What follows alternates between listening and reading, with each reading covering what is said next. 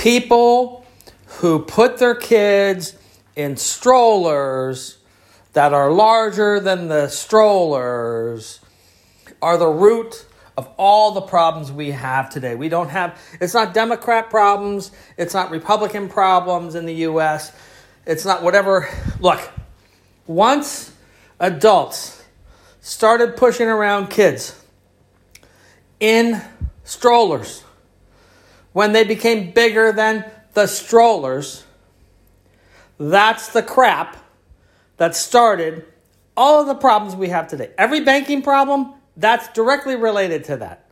Because that person now thinks that everybody has to carry them in the stroller to wherever they need to go.